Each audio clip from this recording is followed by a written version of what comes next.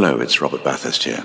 I was one of the first guests on My Time Capsule, and Mike has asked me to tell you that you can now listen to the podcast ad-free by subscribing to Acast Plus. Details of how to join are in the description of each episode. Mike says it's very reasonably priced. In fact, Mike says it's a bargain. And who am I to disagree? Locked here in his cellar. Anyway, for a small subscription, Acast Plus, My Time Capsule, ad-free. Free. Unlike me. Everyone knows therapy is great for solving problems. But getting therapy has its own problems too. Like finding the right therapist, fitting into their schedule, and of course, the cost. Well, BetterHelp can solve those problems. It's totally online and built around your schedule. It's surprisingly affordable too. Connect with a credentialed therapist by phone, video, or online chat, all from the comfort of your home. Visit BetterHelp.com to learn more and save 10% on your first month. That's BetterHelp, H-E-L-P. There's never been a faster or easier way to start your weight loss journey than with PlushCare. PlushCare accepts most insurance plans and gives you online access to board-certified physicians who can prescribe FDA-approved weight loss medications like Wegovy and Zepbound for those who qualify. Take charge of your health and speak with a board-certified physician about a weight loss plan that's right for you. Get started today at plushcare.com/weight loss. That's plushcare.com/weight loss. plushcare.com/weight loss.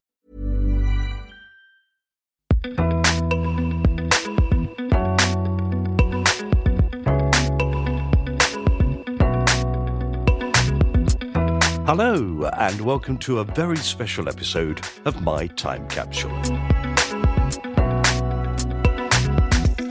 I'm Mike Fenton-Stevens, and My Time Capsule is 3 years old today. Hooray! Happy birthday to ya.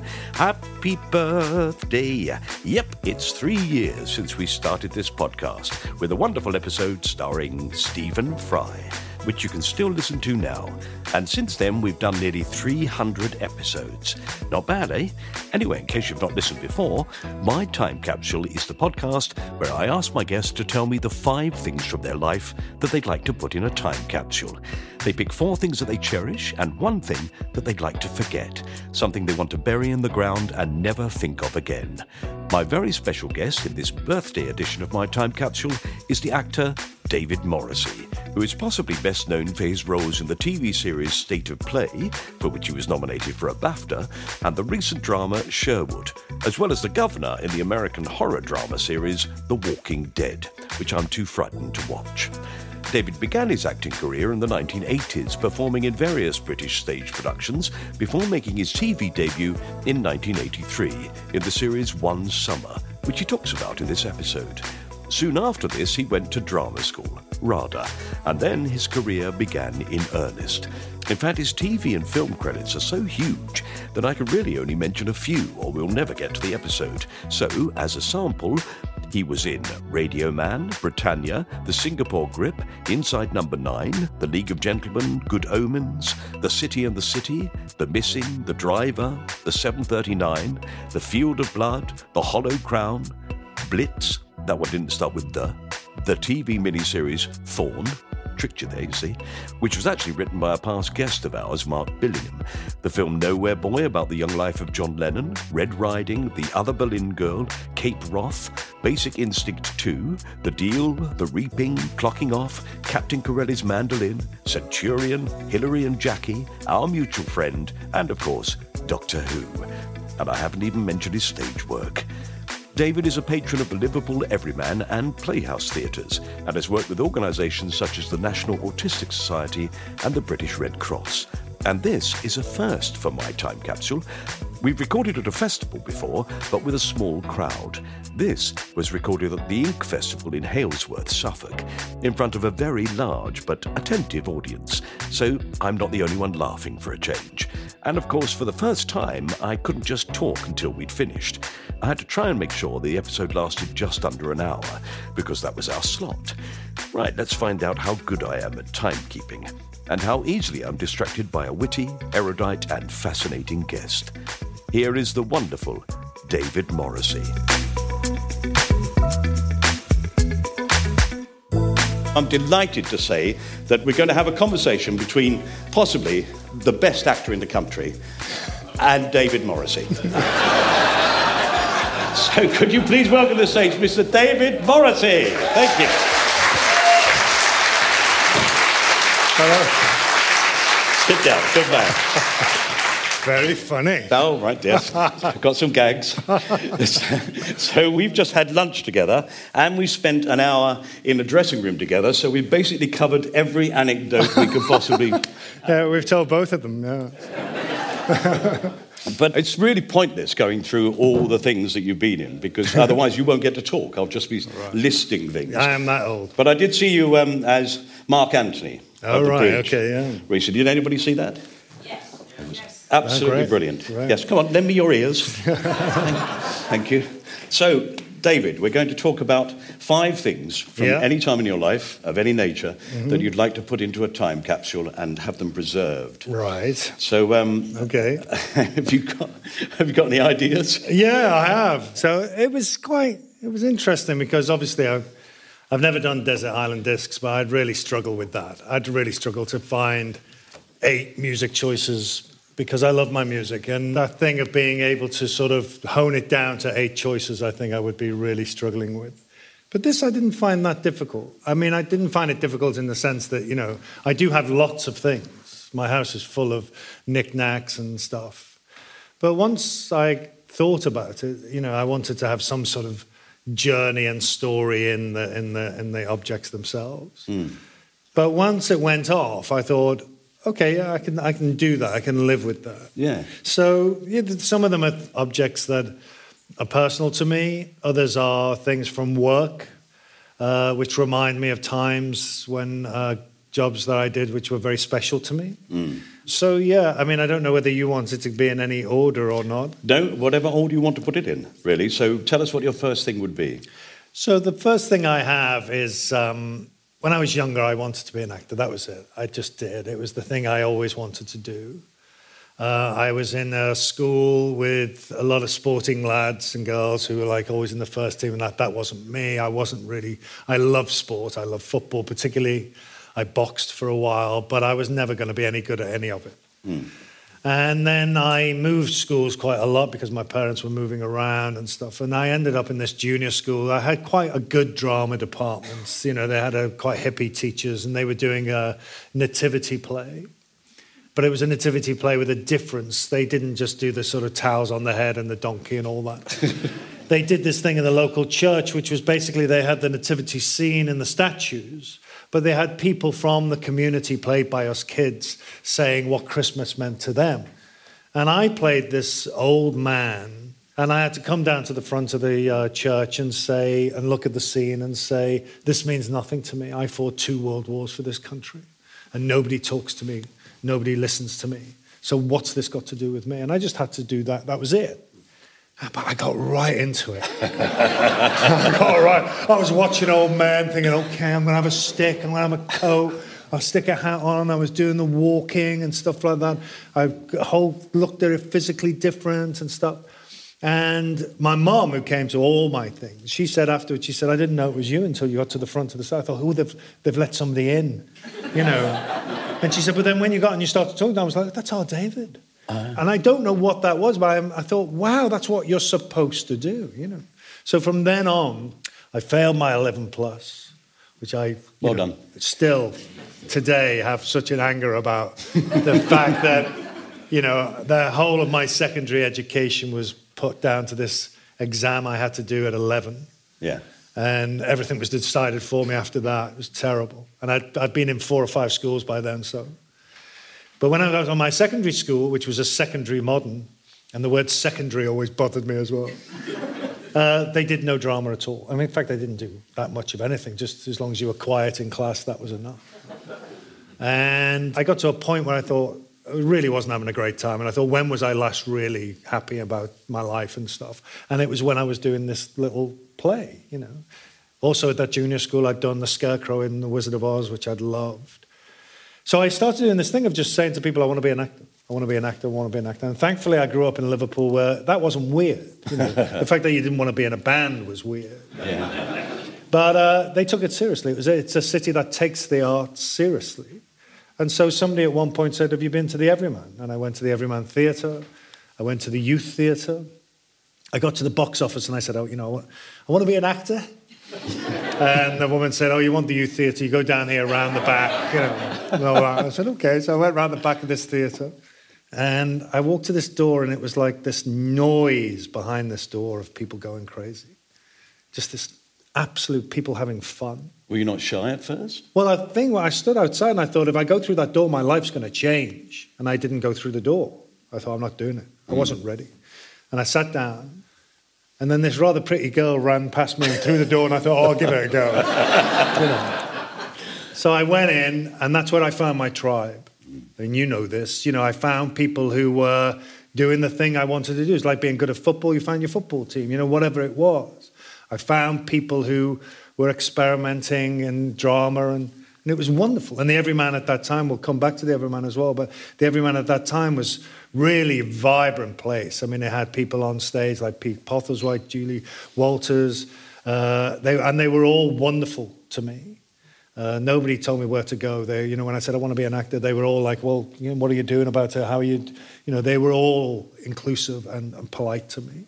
And then I left Liverpool and I went to work in a theatre company in Wolverhampton. And my best mate is an actor called Ian Hart. And he told me that they were holding auditions for this thing in Liverpool called One Summer, it was a new television channel coming on called Channel 4.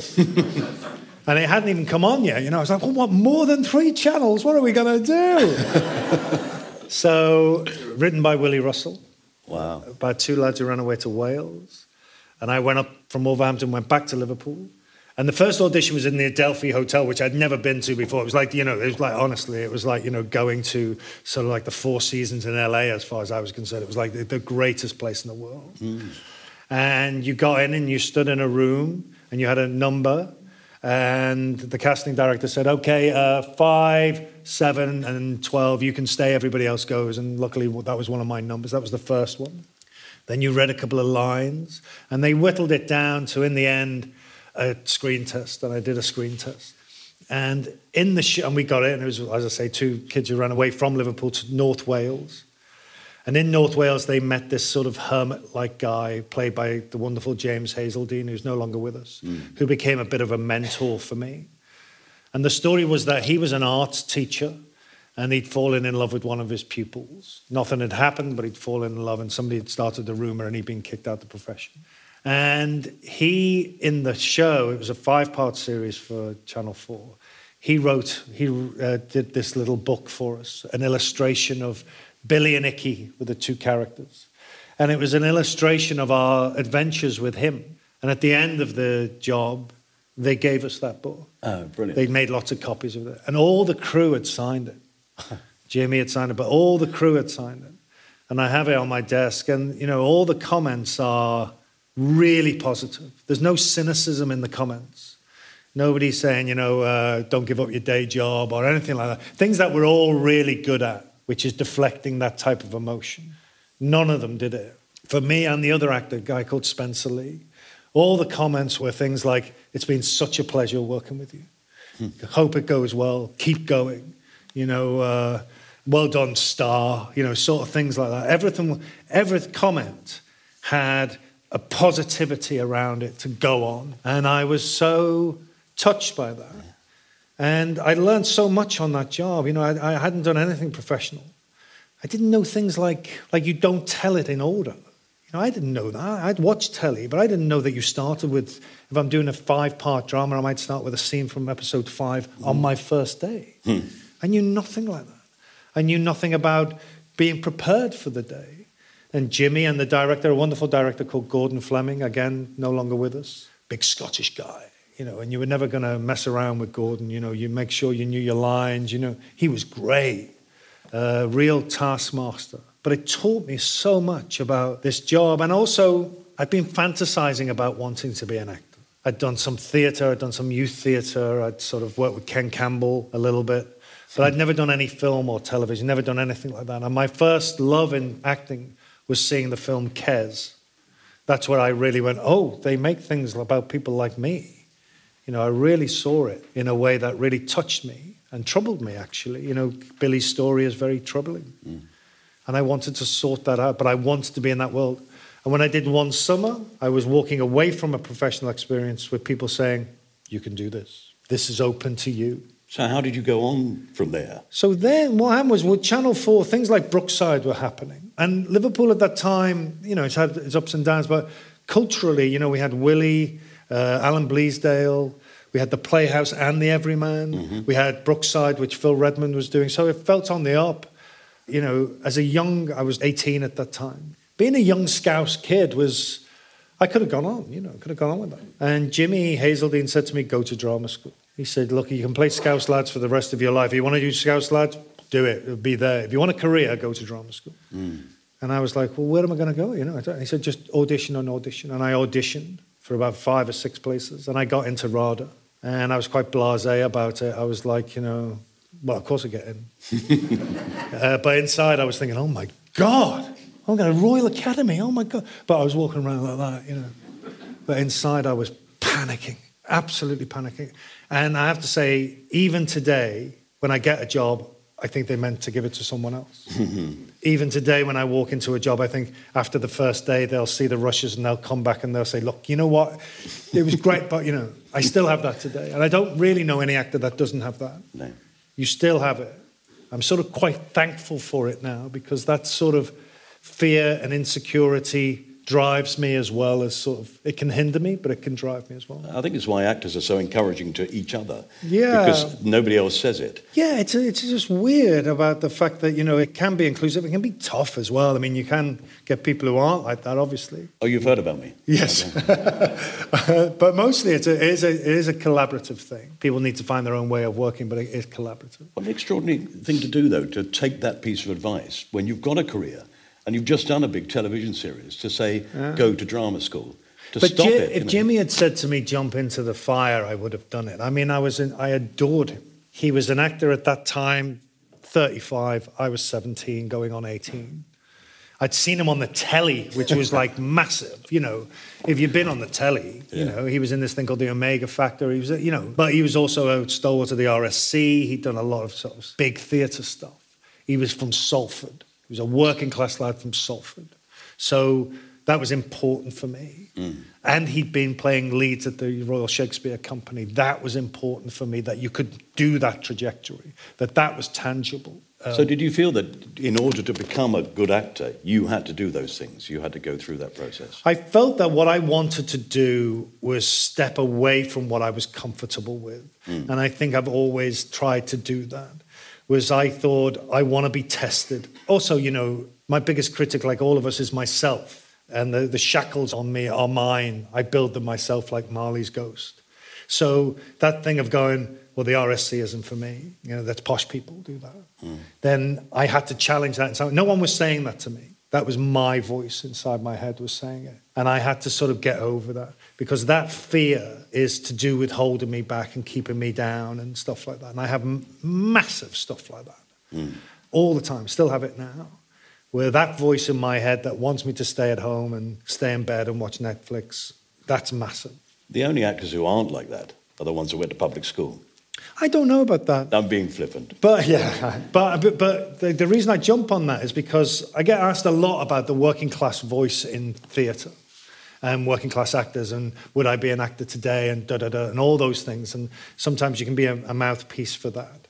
It's fashion. It goes up and down all the time. But one of the things that when I went to drama school and when I became a professional actor, I met a group of people that I'd never met before. And that was posh people. I'd never met posh people. And posh people really gave me the whammy. I mean, I gave them the clubs to hit me with. They weren't doing it deliberately. I was doing it to myself, but they intimidated me. And posh women, forget it. That was, whoa, But then I got to know those people. And I found that they had just as much insecurities as I had. Different types of stuff, different types of things. They might have had more opportunities than me. They might have gone to schools that had 4 theatres and they did Shakespeare and they had, all that. But they still had to get across the white line and do it. So the opportunities might be different. So when I talk about it, I talk about the opportunities. My big bugbear at the moment is the fact that if you want to be an actor, you can go to drama school. It's open to you. You know, it's an audition process or whatever. It doesn't matter where you come from. But getting into the profession, that first 5-6 years is difficult. It's really difficult to make ends meet as an actor in those first 4 or 5 years. So ipso facto, it becomes a middle-class profession because in order to get through those years, you have to rely on the bank of mum and dad. Mm-hmm. So that's the difficulty for me. I said, how do we support people from low-income backgrounds who want to be in the creative arts through those early years? You can get them to university, you can get them to drama school, you can get them inside that type of education. But how do you support them in those early years to find themselves through it? That's and so many people now, they're condemned in their first job. You know, if you do a bad first job, particularly writers or directors, if you get a director who does his first film or her first film and it doesn't get good reviews, forget it. Yeah. And you think, well, what type of nurturing is that? You know, so... And of course, those people will pay you back for that investment. Well, yeah. Will pay us all back. I mean, God, what the arts give this country and its GDP is unbelievable. Yeah. You know, it's unbelievable. And it's always seen, I hate this thing of this term of soft options. That in education, if you do art or music or drama, they're seen as soft options. And it really makes... I understood his reasons for doing it when Rishi Sunak recently said about mathematics. Because that's his background. He comes from that background. But actually, that's not what we should be supporting totally around everybody. That's not everybody's forte. So you're finding out other people's fortes, what makes them think. Mm. And the thing I think about the arts in particular, all aspects of the arts, is that you have to have an empathetic gene in order to do it. The first thing you start with as an actor or any artist is, what's it like to be them? It's the first question you ask. What's it like to be this other person? As soon as you start from that viewpoint, you're in an empathetic world, an understanding. Knowing what it's like to be there, knowing what it's like to earn that money, knowing what it's like to be through that crisis in your life. Mm. You're asking those questions from an individual characterization. So therefore, to me, that's a really great thing to bringing in educationally and the grassroots in everything. So it's interesting that right from the start, though, I mean, you're well known for the fact that you put a lot of research into when you play a part. You like to study the character, you like to read up about it. You're famous for it. Mm-hmm. And yet, as a 14-year-old, or earlier even, infant school, you're studying old people and watching how they move. Yeah, I mean, that's it, isn't it? It's weird. I mean, that's where I found my way to this. Mm. It's like you give somebody a ball and they start juggling it around and sort of kicking it over their head. You think, oh, he's doing quite good. You know, there's something there. Yeah. So that was my equivalent of that, was studying other people. And also having the chance to exercise it. I've always been jealous of writers and painters because I need to be employed. We all need an audience, but I can't practice my craft to the best of my ability in my bedroom. I need to be part of, with other people. I need to be in part of, a company. I'm an interpretive artist, not a conceptual artist, So I need other people around me, and I've always been very aware of that. Mm. So I've always been jealous of someone like, my son's a musician. I hear him playing his guitar in the bedroom. I think, God, I wish I could do that. And so I can go there and do some Shakespeare, but it's not the same thing. I want to, it doesn't fill me with the same sort of thing that I can see playing the guitar or painting or writing does for other people. Yeah. And I've come to terms with that. I'm not a writer or a painter or any of those things. Mm. I like to be in a big group of people. I love the rehearsal room. And I like performing as well, but I like to be with people. So that book... Well, it's interesting that you remember that artistic thing from it, not the experience of doing it, not the mates, not having a good time, which you must have done. But what I remember is the book, but I remember a collective group of people encouraging me. One of my really difficult thing, again, the thing I suffer with inside myself, is a cynicism. And to get a gift from a group of people who I'd been working with for 4 or 5 months that lacked cynicism in their comments, that was the thing that really propelled me to go, I want to be inside this world. And that was brilliant. Because I do think, sometimes I can be offered things or I can be asked to do things and I think, oh, why do I want to do that? I don't want to do that. I don't want to get out of bed today. Why? It's only going to fail. And I have to really quieten that voice and sort of step into the, I do a podcast myself. But when I talk to actors about one role, and I interviewed Anne Reid, and she said this great thing where she said, I like to put myself in the way of surprise. And that's sort of what I want to do. I do a lot of research because I like it. That's my inner geek.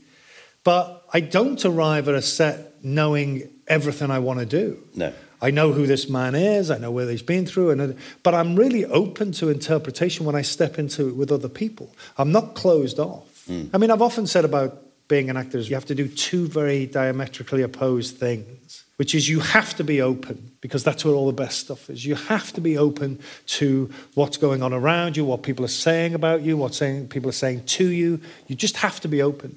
But the other thing you have to do is grow a thick skin, because people will say terrible things to you. They'll write terrible things about you. They want to keep you down. And you've got to do those two things, which is really weird, and fight each other all the time. Yes, it's odd, isn't it? Because the bulk of what happens to you as an actor is rejection. Yeah. Oh, if you don't like people saying no to you, don't be an actor. No. I mean, it's about rejection all the time. And you have to get used to that. And now people are doing these self-tapes. I do them a bit, but, younger actors have to do them all the time. And there's no interaction with anybody in the room. It's just them and their phone and their boyfriend or girlfriend reading the lines off or whatever it is. And that is really difficult, really, really hard, because then you don't hear back. You've just sent it out into the atmosphere and nothing comes back to you. So it is hard. And I really, I think it's a profession that you have to sort of grab hold of and walk tall in, but you do get knocked all the time. Well, let's put those caricatures and that book signed from one summer into the time capsule. That's your first item to remind us of, hopefully, the way that it will go for other people. Yeah. So what's your second thing? So my second thing is quite weird. My second thing is a pebble.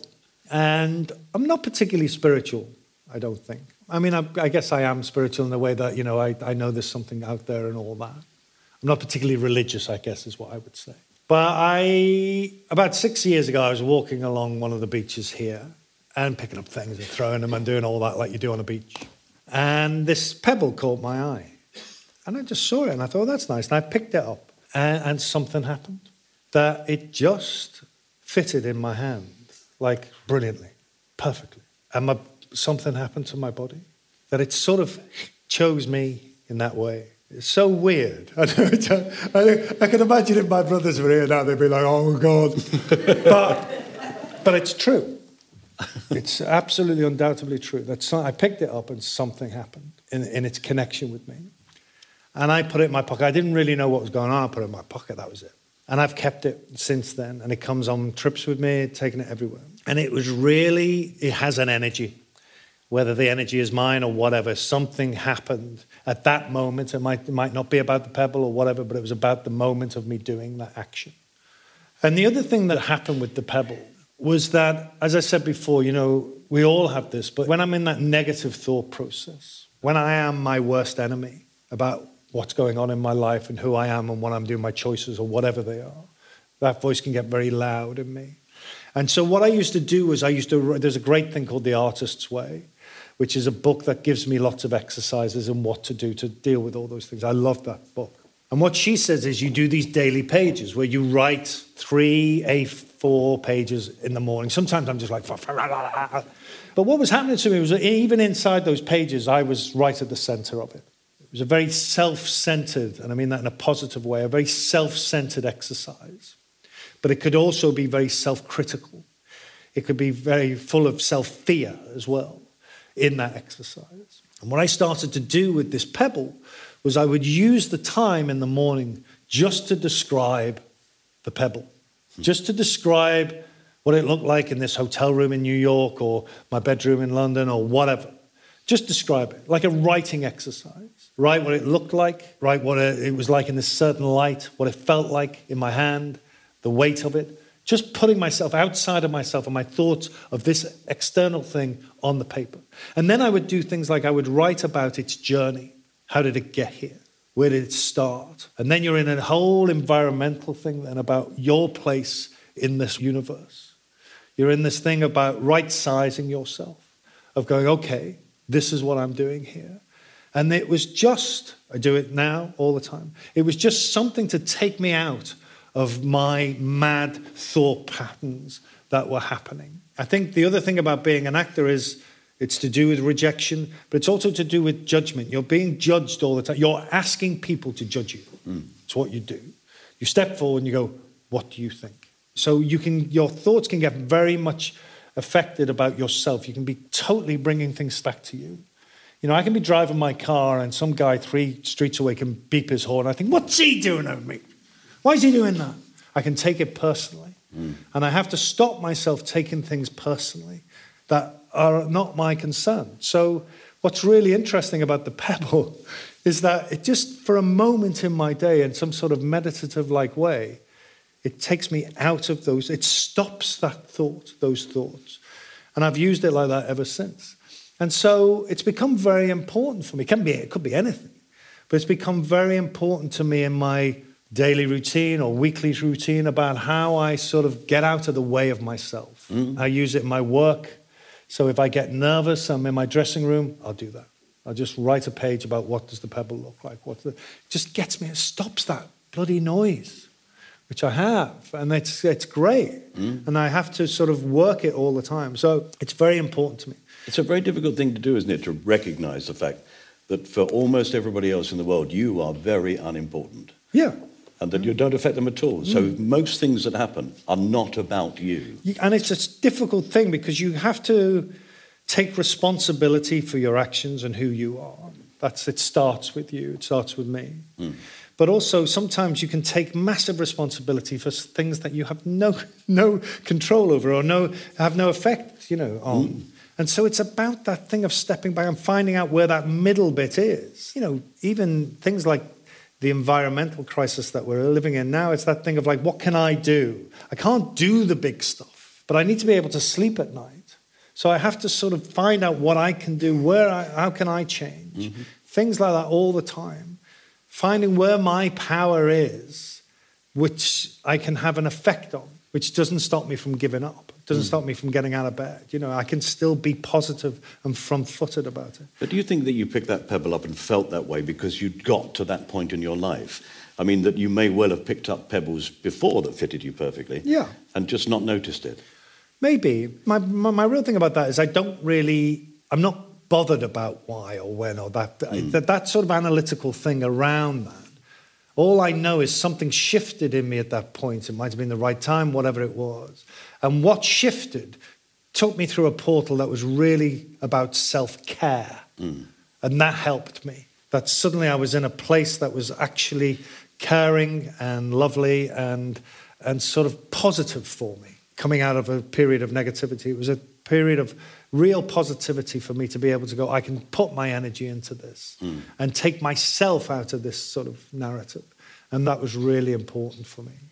And also in my work, it sort of started that thing of helping me, obviously, when I'm nervous or stuff. But what sort of started to happen to me before the pebble, actually, but certainly around 10, 12 years ago, don't take this the wrong way, but I started to think less about the audience. What really made me feel liberated as an actor was I stopped thinking about the audience.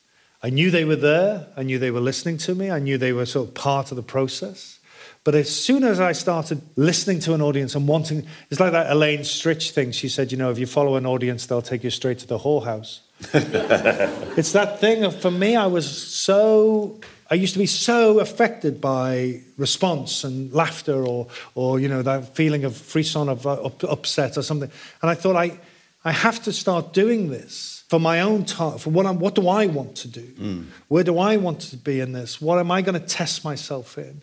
Those things. And that was so liberating suddenly. You can stop blaming the audience as well, quite often. Stop blaming the audience, but also, instead of going like that with an audience, you're saying, come over here. And that was really helpful for me as an actor on stage, was the fact that I was there to be with the other actors, to be on with this. Yeah. Obviously, I'm still aware of an audience, but as soon as I started stepping that way, I'd lost it. And that was a big lesson for me. And when I came to that pebble moment and started to take myself away from my everyday practice and look outside of myself, it was a very similar freedom that I was suddenly involved, but it wasn't all down to me in that way. I wasn't really projecting in that way like I had been. So that was it. Lovely. Well, I think we're all going to the beach immediately after this. Yes, I think sometimes in life you need to be open to those things. You need to be ready to accept it. I took my grandchildren to the Jurassic Coast. Right. And because of my nature, I thought, well, we'll never find a fossil. So I went to the fossil shop and bought dozens of them. What, and placed them around just like spread Easter them around eggs? the beach, yeah. Like an Easter egg hunt. And we walked onto the beach, and I'm thinking, well, I'll put one over there and one over there. And my grandson went, oh, look. And he picked up the biggest ammonite you've ever seen. Yeah, but not the one that you placed Nothing to do with me at all. So I think, sometimes people who don't think they have to mould the world can be open to those things. Yeah, and it's that thing of, it doesn't mean that you don't plan. I plan a lot, like the research I do.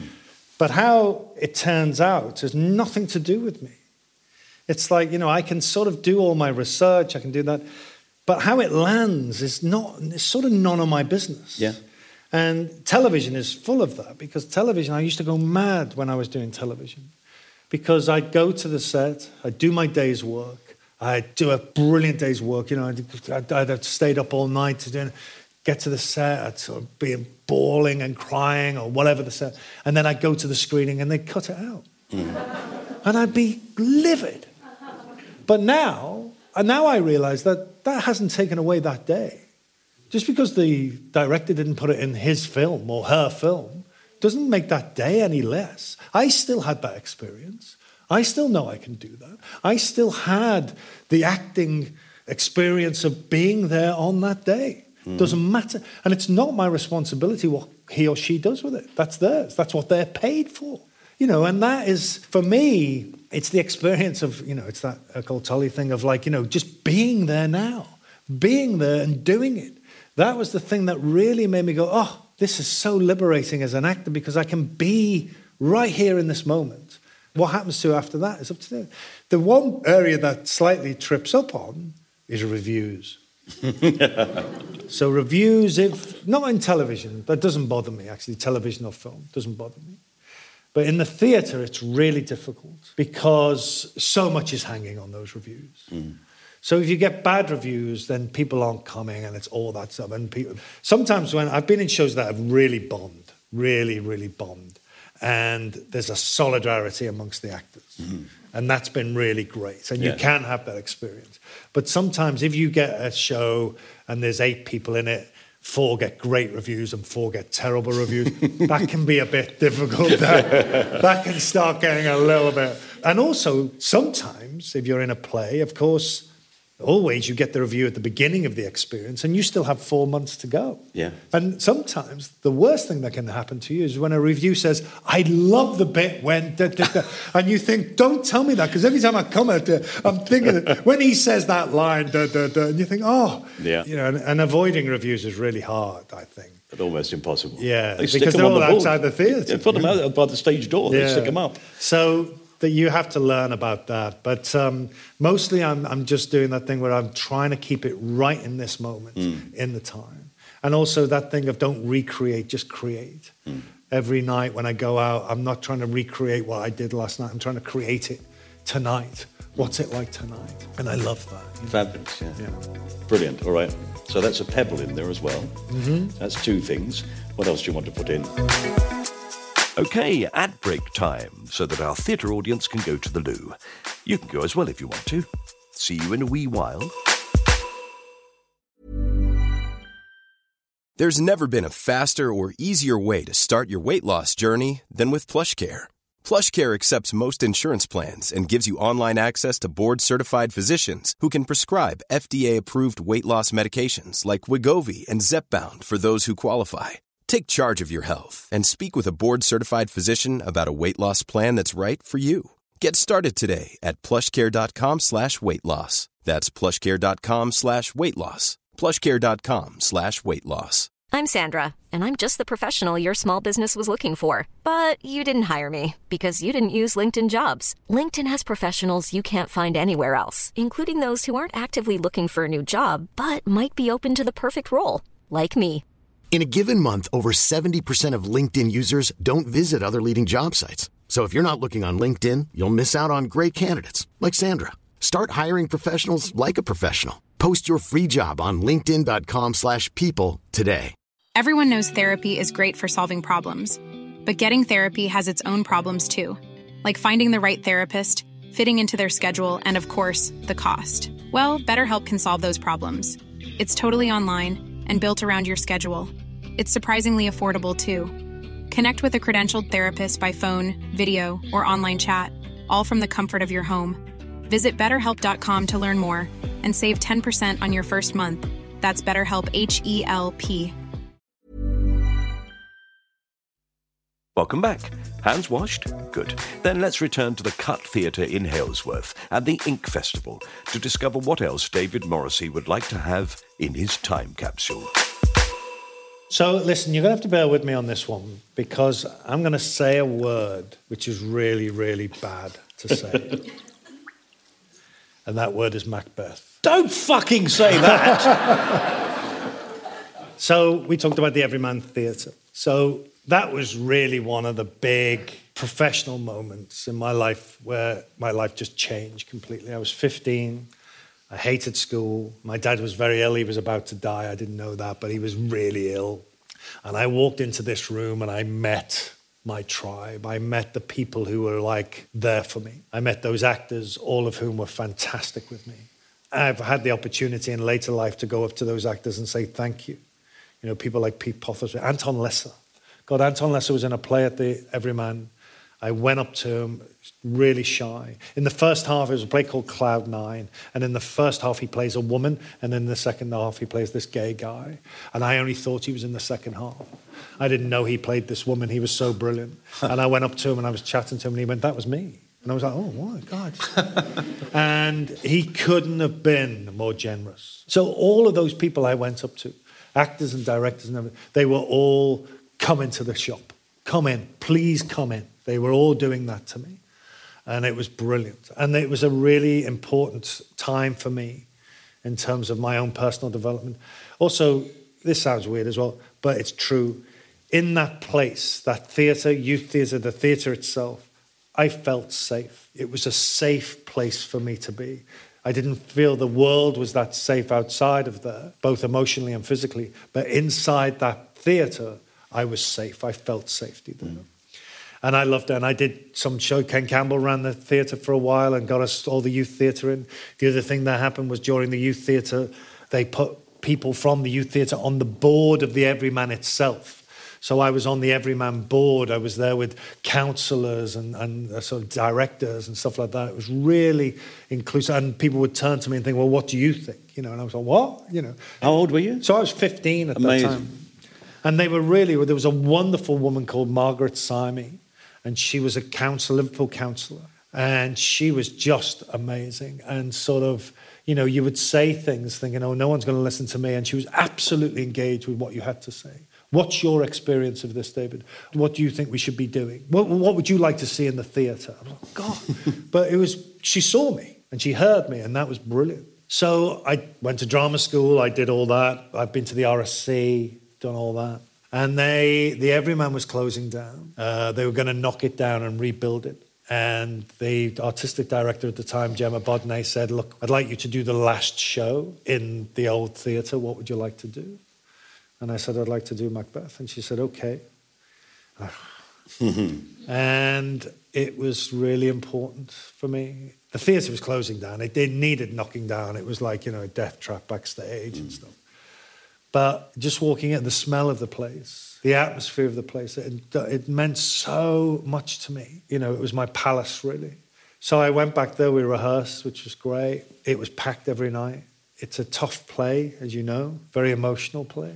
It was a very emotional time for me, being on that stage where it all started. My mother had died by then as well. And it was very, you know, my brothers and sister came to see me. Loads of mates from school came to see me. And it's a big journey, that role. And I had this jacket. I had this jacket which I found, which was like an old sort of like army jacket. And they put this armor on one sleeve of it. And again, it fitted me perfectly. I loved it.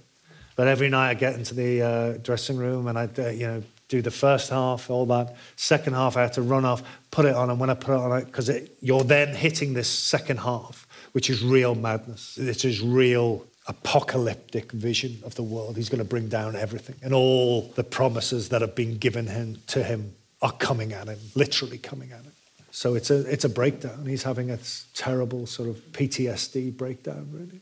And when I put this jacket on, I thought, right, I'm ready for this bit. And we go. And of course, like Shakespeare always does, like in Hamlet and stuff, you're on stage, you're never off stage for 2 and a bit hours. And at the end, you have this massive fight with like big swords and stuff. So you had that. And it was a great experience. I loved it. It's the only play I've ever done where at the end I thought, I'm not done here. I'm not finished with this. The great thing about Shakespeare for me is that you're constantly rediscovering it as you're playing it. Different things come at you all the time. When I did Mark Antony, you would read, that was a very modern setting. You'd read something in the paper about, war or whatever, and you'd take that into the play that night. Same with Macbeth. You'd read something or see something on the news or something had happened, and suddenly a line had come out. What's brilliant about him is he writes about the human experience, which never changes. So as you're saying it, it's like new minted every time you're out there because it means something different to you every time you say it. And I never felt like I'd mind that play enough. And on the last night, I sort of hung back. We always went to there's the bar at the front. I hung back, and in the end, there was just me in this dressing room with this jacket, and I just wept for hours, ages. Because it felt like the closure of something, physically with the building, but also there I was, playing a Shakespearean lead in this theatre, which I was a snotty-nosed kid I'd started in. I want to be an actor. And there I was doing it, and doing this part. And that just really, I couldn't get over it. And I just went. And so I've still got the jacket, it's in my office. So that meant a big deal for me because it was a real start to finish journey. Obviously, it's not finished yet, but within that building, and that building closing down, being knocked down, it had a real sort of trajectory for me from thinking about it to achieving it and having it. And I could see it. And it felt like a little bit of closure around that. And was there a closure with regard to your parents as well? Yeah, because my dad never saw me. My dad... I wanted to be an actor, and my dad was like, okay, yeah. But he didn't take it seriously. And also, he was quite a distant person, so all that stuff was there. I didn't have a close relationship with him. Although he was there all the time with me growing up. He wasn't an absent father. He just didn't talk that much. And so that was difficult. So then there's a lot of stuff in the play about them wanting to be parents, losing a child. So all that was sort of really crazy. My mum couldn't have been more supportive about me wanting to be an actor. She was very proud of it. I never got that thing with my mum of like, when are you going to get a proper job, I did get that thing of, why aren't you in this? She would do that. But never, she was always very supportive in that way. Yeah, almost strangely as if, why didn't you tell them? Yeah. As if it's your fault. Yeah, they got your number, Dave. I remember the first job I ever did, I left drama school, I left RADA, and I came back to Liverpool and did a play called WCPC at the Playhouse, which was all about cottaging in toilets. And policemen cottaging in toilets. And so one scene I had to kiss a bloke. Another scene I had to sort of get very intimate with another bloke. Then another scene I had to come on dressed as Liza Minnelli in the stockings and suspenders and the bowler hat. And then at the end they strip off naked and dance around singing YMCA. And sounds like a normal Saturday night for me. And my mum came to see it with my Auntie Pat. And I thought, oh, God. And I went backstage afterwards and she was there waiting for me. She went, have you been eating properly?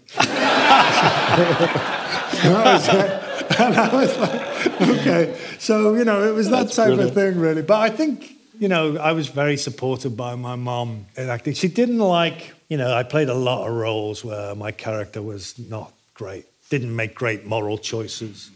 And she sometimes, would comment on my life. Can't you play someone nice, David? So there was that. But I have an odd relationship with Liverpool now in that sense that, my family are there, my brothers and my sister. But I'm from there. But I go back often, obviously, with the football and stuff. I'm a big Liverpool fan. But, I've lived away from Liverpool longer than I ever lived there. I still feel very Scouse and Liverpudlian. But I'm really grateful to the city. I'm grateful for the fact that it's like I didn't get on with school. I hated school. And what I would do is I'd get off. You had to take 2 buses to my school. And the second bus, I would cross the road and I'd get the bus into the city centre. But in the city centre, there was this massive public library. And I'd just go in there and read. And that's what I did. I didn't go to school. Because school, why Kes had such a big effect on me was because the school was just like my school. It was not a seat of learning. It was a seat of just keeping your head down and making sure you didn't get your head kicked in. That's what my school was. The worst thing I could have done in class is if a teacher asked a question that I knew the answer to was do that. That was it. That was licensed to kick my head in. And I've always resented the fact that educational establishment did that to so many of us. It was not a place of inquisition. No, I have same experience. So but I knew I needed that. So I would go. I found it in the city. I found it in Liverpool. The library was open to me. I went there in my school uniform. Anyone could have come up to me and said, "What are you doing in here?" But I was reading a book, so they left me alone. And then I'd go up to the Everyman and I'd watch theatre. We'd always be let in. I'd watch different nights. And I'd see the actors, these brilliant actors, changing it. Yeah. I'd see the audience changing it. That was my education. Fantastic.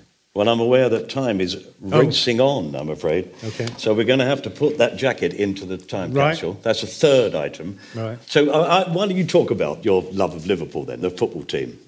So, yeah, I'm a big Liverpool fan. And again, this is to do with family. So my father and my eldest brother are Everton supporters. My father's dead now, obviously, but they were Everton supporters. And my next brother, who's 8 years older than me, he decided to be contrary, as he often is, and he was going to support Liverpool. But Liverpool were the second team, not just the second team, they were in a completely different division. They were in the second division and Everton were in the first division. Everton were the big team. And he decided to support Liverpool because he wanted to support the underdog. That's what he wanted to do. When my mum was pregnant with me, he said to my dad, if it's a boy, he's going to be a Liverpool fan. My dad was like, yeah. But I was born and my brother made it his mission to get me Liverpool. And when I was about 7 or 8, he bought me a Steve Highway shirt with the number 9 on the back. He'd buy me programmes. He'd tell me all about the match he'd been to see. Honestly, he was like such an influence on me about the team. And then, of course, the team became... Shankly arrived. It happened before I was born with the Shankly stuff. But Shankly turned that team around and they became this great winning side.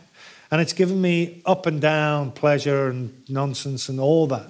And if you don't understand football, then it's hard to talk about. But again, that tribal thing, in a healthy way, it's given me that.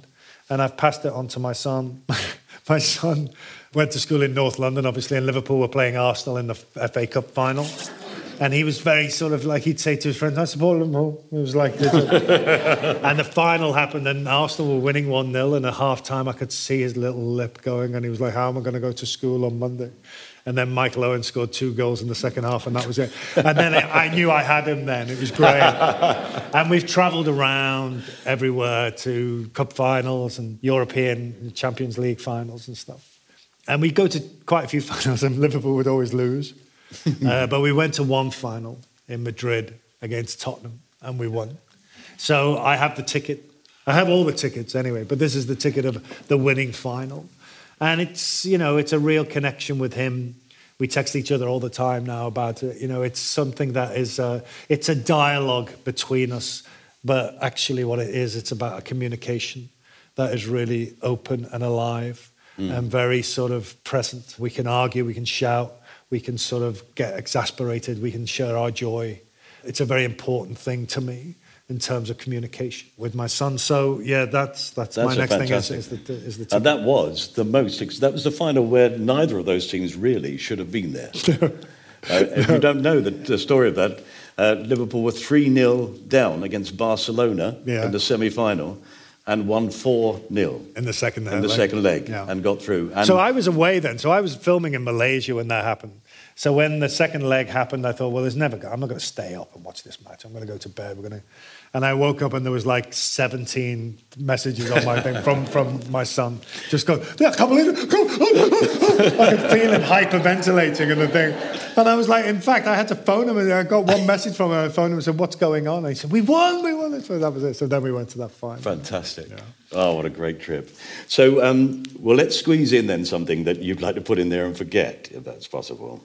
Well, it's interesting that I think whether I forget it or not, I think the thing that I feel I had closure with would be the jacket. I feel that was something that it's nice for me to look back on. I like it, I like having that feeling. But it was very much the end of a journey for me, from being someone with an ambition or an idea of what I wanted to do to getting to the fruition of it in such a big way. Because the other thing about Shakespeare is I always thought it wasn't for me. And when I got to the RSC, we were talking before, there was a wonderful woman called Cicely Berry, who was head of voice and stuff. And I went to see her on the first day, and I was doing a Shakespeare speech. And I started talking like that. And she went, what are you doing? And I said, I'm doing my Shakespeare voice. And she went, no, do it like you. Talk like you. He wrote for you. And I went, well, I can't talk like that. And she went, do it as you. And I did it as me, and it just came off the page. Because it has a rhythm. It's about, the character I was playing was a working class character, and it worked. And so stand on the Liverpool stage and do that part, and it mean all that stuff for me. Family, friends, career, Jimmy saying go to drama school, all those things, it all came together in that moment. So I think I could safely put that away and go, that's okay. Lovely. But I would never forget it. No. It's not an object to forget. It's an object that I think I can let that go now.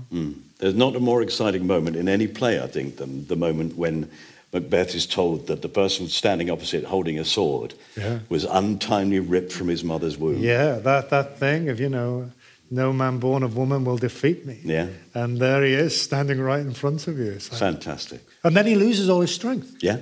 Of course. Because it's in his head. Everything else has come true. This will come true too. This will come true too. Burnham Wood walking towards you. He's like, what? Yeah. It's just brilliant. Brilliant. I mean, Shakespeare for me now, the greatest gift I've ever been given is being able to be in a Shakespeare play and given that. I've done many now. And I never thought that was for someone like me. After the education where I was from, all those things, I don't do those things. And meeting Jimmy, Salford lad, telling me about Albert Finney, Salford lad.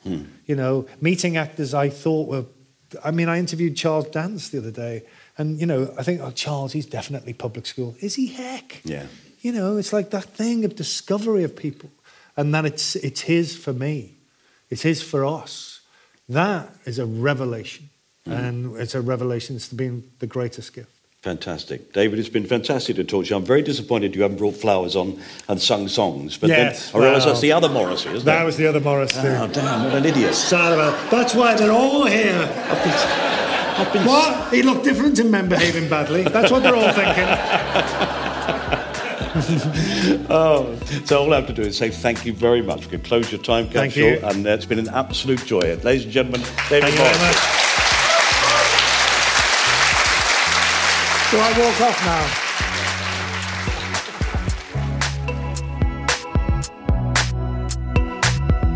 now. You have been listening to My Time Capsule with me, Mike Fenton-Stevens, and my guest, David Morrissey. Thank you to the organisers of the Ink Festival for inviting us to record in their excellent theatre, and to David for giving us his time.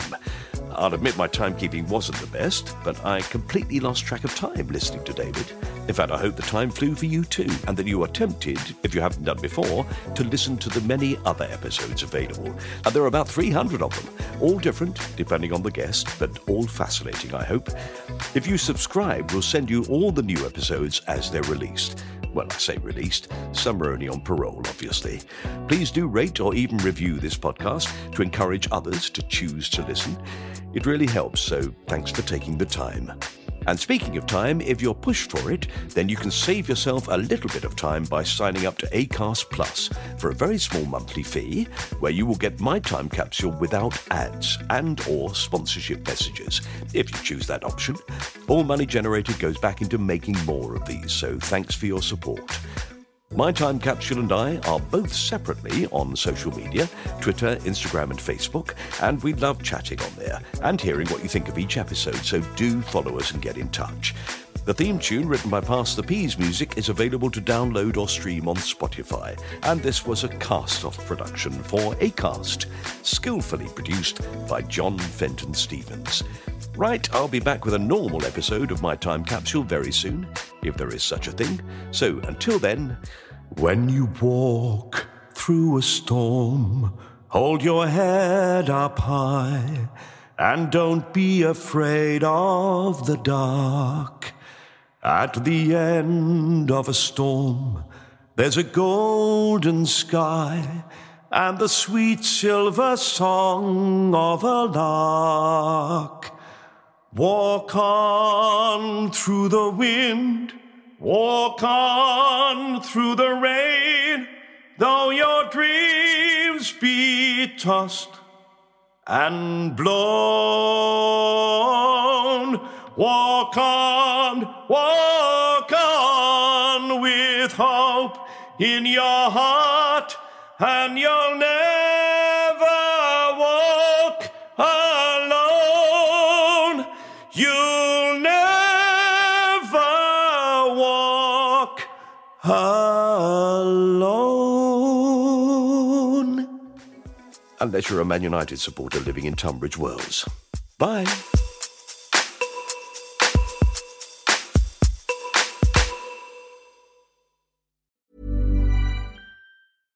This message comes from BOF sponsor eBay. You'll know real when you get it. It'll say eBay Authenticity Guarantee. And you'll feel it. Maybe it's a head-turning handbag, a watch that says it all, jewelry that makes you look like the gem, or sneakers and streetwear so fresh every step feels fly. eBay gets it. So look for the blue check mark next to that thing you love. And be confident that every inch, stitch, sole, and logo is checked by experts. With eBay Authenticity Guarantee, you can trust that feeling of real is always in reach. Ensure your next purchase is the real deal. Visit ebay.com for terms. Hey, it's Paige DeSorbo from Giggly Squad. High quality fashion without the price tag. Say hello to Quince. I'm snagging high-end essentials like cozy cashmere sweaters, sleek leather jackets, fine jewelry, and so much more. With Quince being 50 to 80% less than similar brands. And they partner with factories that prioritize safe, ethical, and responsible manufacturing. I love that. Luxury quality within reach. Go to quince.com/style to get free shipping and 365-day returns on your next order. Quince.com/style.